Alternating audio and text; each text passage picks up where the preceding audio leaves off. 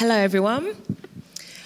Welcome to the second week of the series, The Pursuit of Happiness. And I'll be honest with you, when I pursue happiness, I don't naturally think of the Beatitudes. In fact, when Chris asked me to preach, he said, could you preach on one of the Beatitudes? And I looked at him so sweetly and I was like, yeah, that's fine. But inside I was like, oh no, because I find them quite complex. However, just studying them for this sermon, I have just been reminded of God's love and grace and how he so wants to have a relationship with us. So I want to share that with you. Okay, so the Beatitudes, they are found in Matthew 5, Matthew 5, 3 to 10. And before we look at the Beatitudes, I'm just going to look at what happened before. And in Matthew 4, 23 to 25, Jesus says... Oh, not Jesus, sorry, I'm making all these mistakes. Okay, it says, Jesus went throughout Galilee, teaching in their synagogues, preaching the good news of the kingdom and healing every disease and sickness among the people. News about him spread all over Syria, and people brought to him all who were ill with various diseases, those suffering severe pain, the demon-possessed, those having seizures, and the paralyzed, and he healed them. Large crowds from Galilee and the Decapolis, Jerusalem, Judea, and the region across the Jordan followed him. And I had a look at this in the New King James Version, and it says that Jesus' fame spread across Syria, and I really like that because just before I read that, I watched Iron Man 2. Who's seen Iron Man 2? Anyone? Okay. And I really like Iron Man. I've got into superheroes because my husband's big into them, and I've been a dutiful wife. I've gone along, and now I'm into it myself. And when I watched Iron Man 2, especially this one, I just thought, I really like Tony Stark. I really wish that I could be around him, but in a good way, yeah? And it made me think how it might have been when Jesus was just performing miracles. People were just amazed. He was speaking life into people. He was healing them from illnesses, and people just wanted to follow him. And there might have been people like me with Tony Stark who, they just thought, wow, you're so powerful, you're so cool, I just want to be around you. And there might have been also people who were really powerful in their local area, and they thought, Jesus, with your miracle working power and my clout in my local area, maybe the two of us could get together and do something. But there was just so many different types of people there. And what is so great about the book of Matthew is that the author is showing us that there's all sorts of people who can come to who can enter the kingdom. The kingdom of heaven is for everyone. It doesn't matter if you don't have it all sorted out. It doesn't matter if you don't qualify as a holy person. It's available to you in your broken way. It doesn't matter. God wants to invite you. So anyway, going back to the multitudes, they're just standing there and they're waiting on Jesus to speak. And he looks at them and he goes up on a mountain and then he sits down, and then the disciples come along and he starts off saying the Beatitudes. So the first one that Chris mentioned or talked about last week, blessed, which I'm going to say happy are those because that's what you can translate blessed as. Happy are the poor in spirit, for theirs is the kingdom of heaven. Happy are those who mourn, for they will be comforted. And that's what I'm going to be talking about today. And what does that mean? Does that mean that we have to be sad as a Christian? We have to be sad to be in God's will? So let's look at what mourning means. Well, it means that it's an expression of deep regret and grief. When you naturally think of mourning, you probably think of grieving over someone or something that has been lost or someone that's died. But this text is not talking about that. Yes, God will comfort you, but he's not talking about this. You can also mourn for something bad. The Bible says that Pharaoh mourns that the Israelites had to be set free. And that's just like in our own lives. We can mourn for something that was so good. It felt really good, but you know it's bad and you've had to let it go. Who's been in that position? Yeah, I have too. But Jesus isn't talking about that type of mourning. And when I studied this, I realized that Jesus is talking about mourning over our sins and the sins of others. But I'm going to be just concentrating on our own sins for this talk. So then what does that mean? Let's have a look at it again. Happy are those who mourn for their sins, for they will be comforted. What does that mean?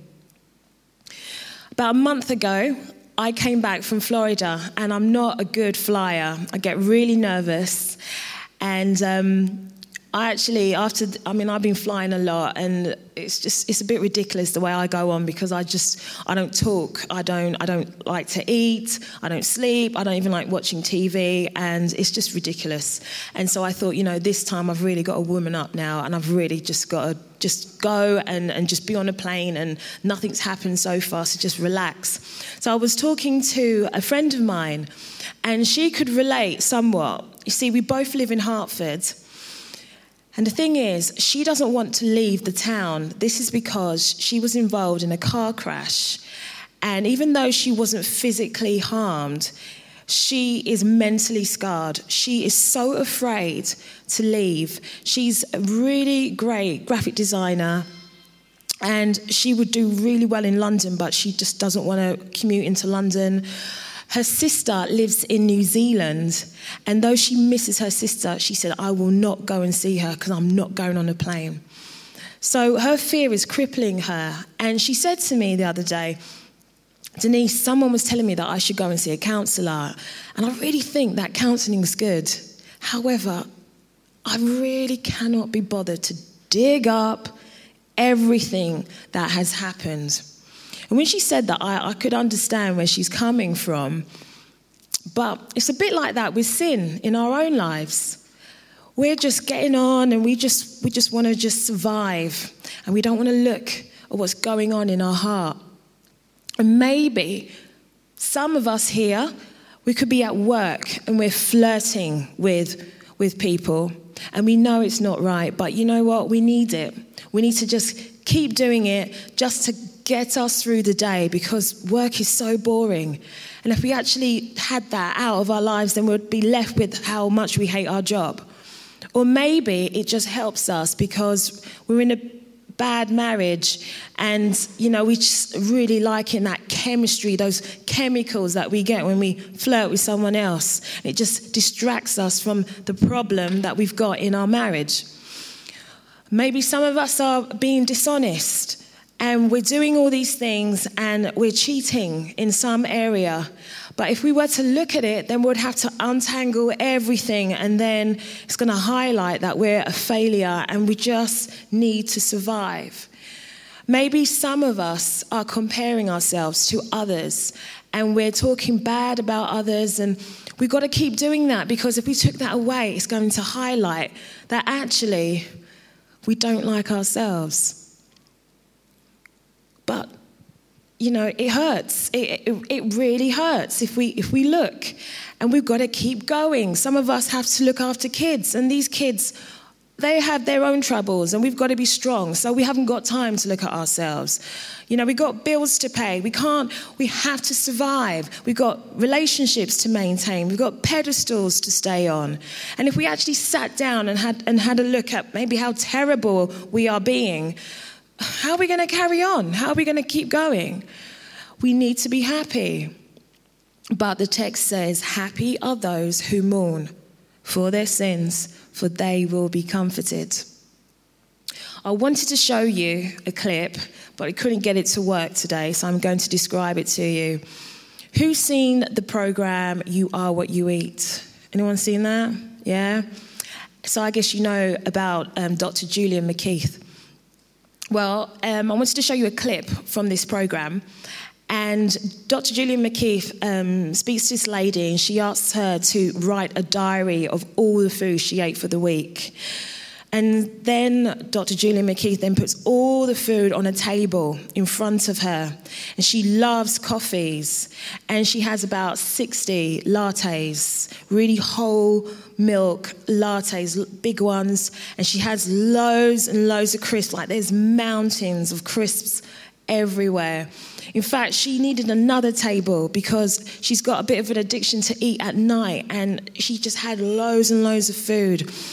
And you just see processed food everywhere. You don't even see a fruit. The only vegetable that you see on the table is like a piece of a pepper on a pizza.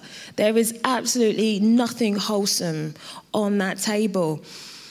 And Dr. Julian McKeith, you know, she's quite harsh. She doesn't mince her words. And she has a go at the lady, and she like grabs something, and all the fat is just pouring out from her fingers, and she's just saying, this is what you're doing to yourself. You're not giving your body any nutrients. And the lady's just horrified. She just looks at the tables and she starts to cry. She starts mourning. She realizes what's going on. She sees the truth, and she's so sorry. And she just says, I want to change. I don't want to live like this. And again, that's like that in our own lives with sin. And I started thinking, because when I was preparing this, I was talking to my husband, and I was saying, you know, I used to be so sensitive to sin. When I first became a Christian, I would, on a regular basis, just repent and ask God, please forgive me for doing such and such.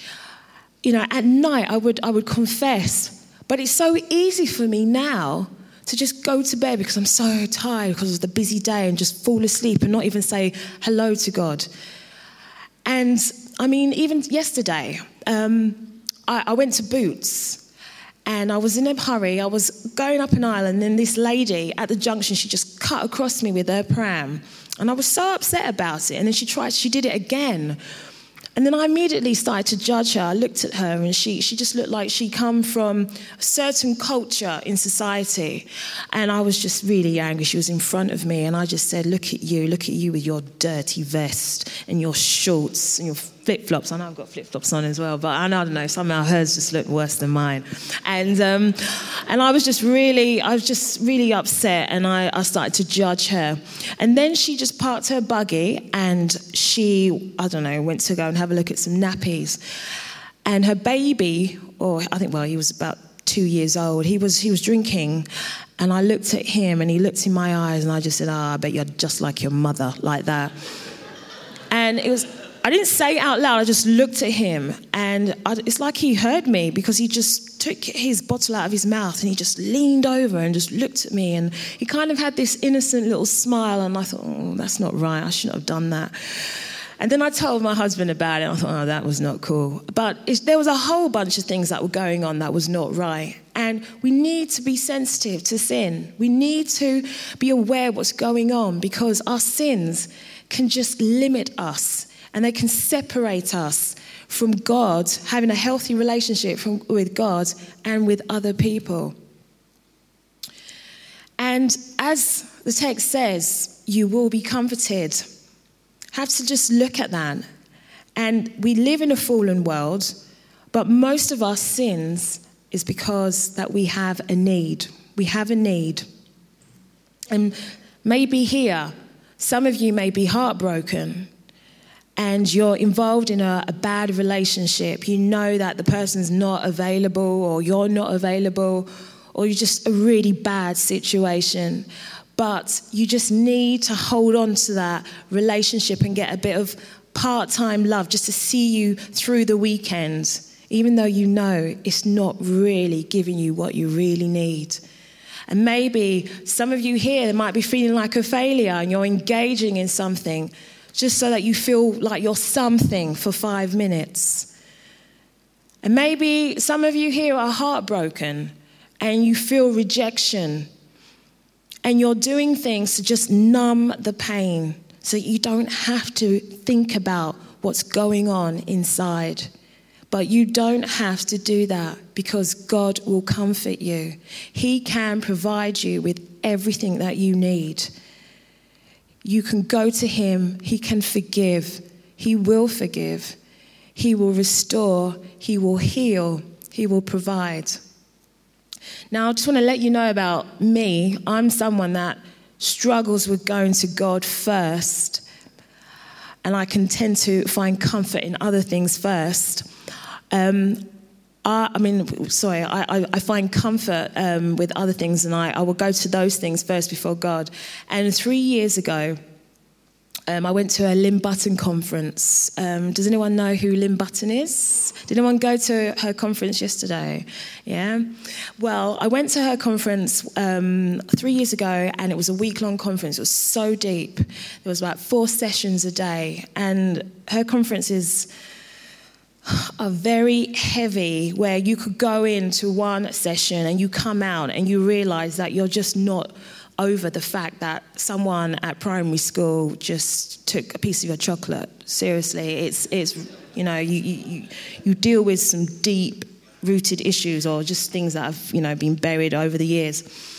Anyway, she did a session and it really hit one of the nails that is in my heart, and I went out for prayer, and then afterwards I went outside, and there's a forest that is attached to this conference room.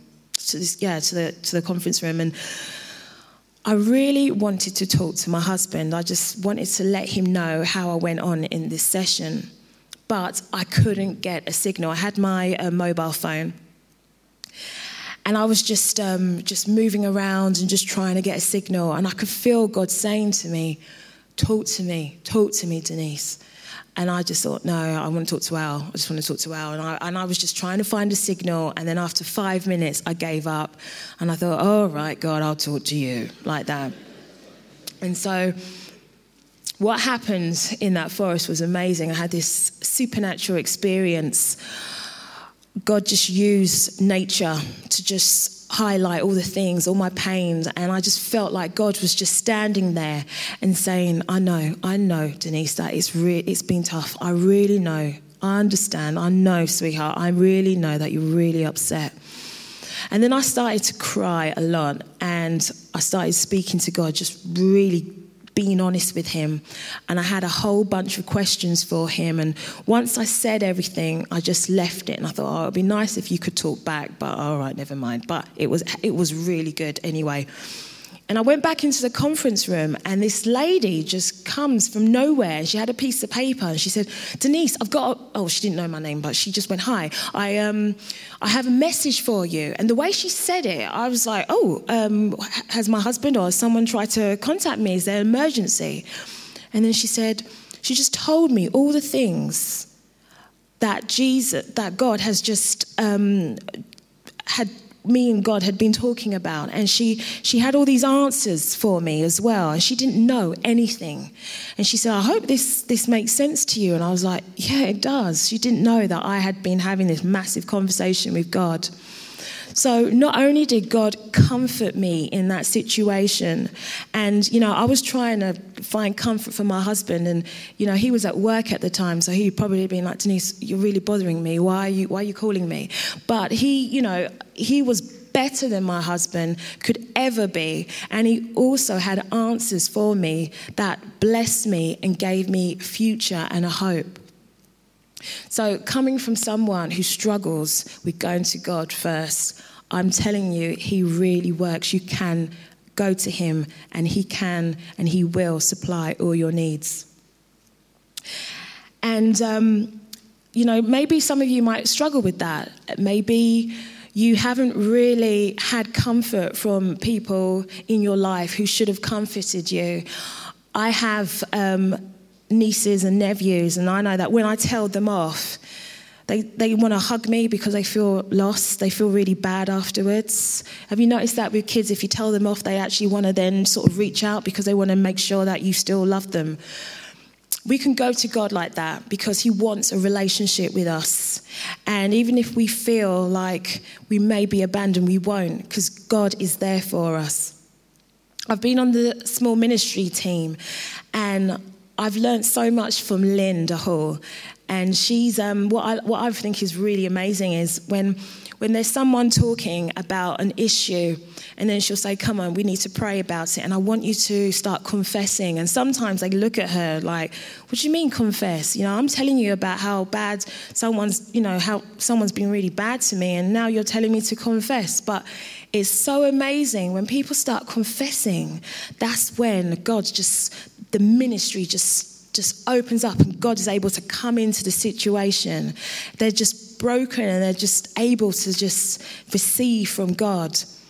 So you can be real with God. So in your pursuit of happiness, I just want to encourage you to just have a look what's going on inside. Look at what's inside your heart. You can do this. You can be real with God.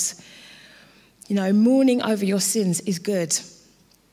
When you don't like something, you're going to naturally gravitate. You're going to naturally want to move away from it. So you will be okay. Happy are those who mourn over their sins, for they will be comforted.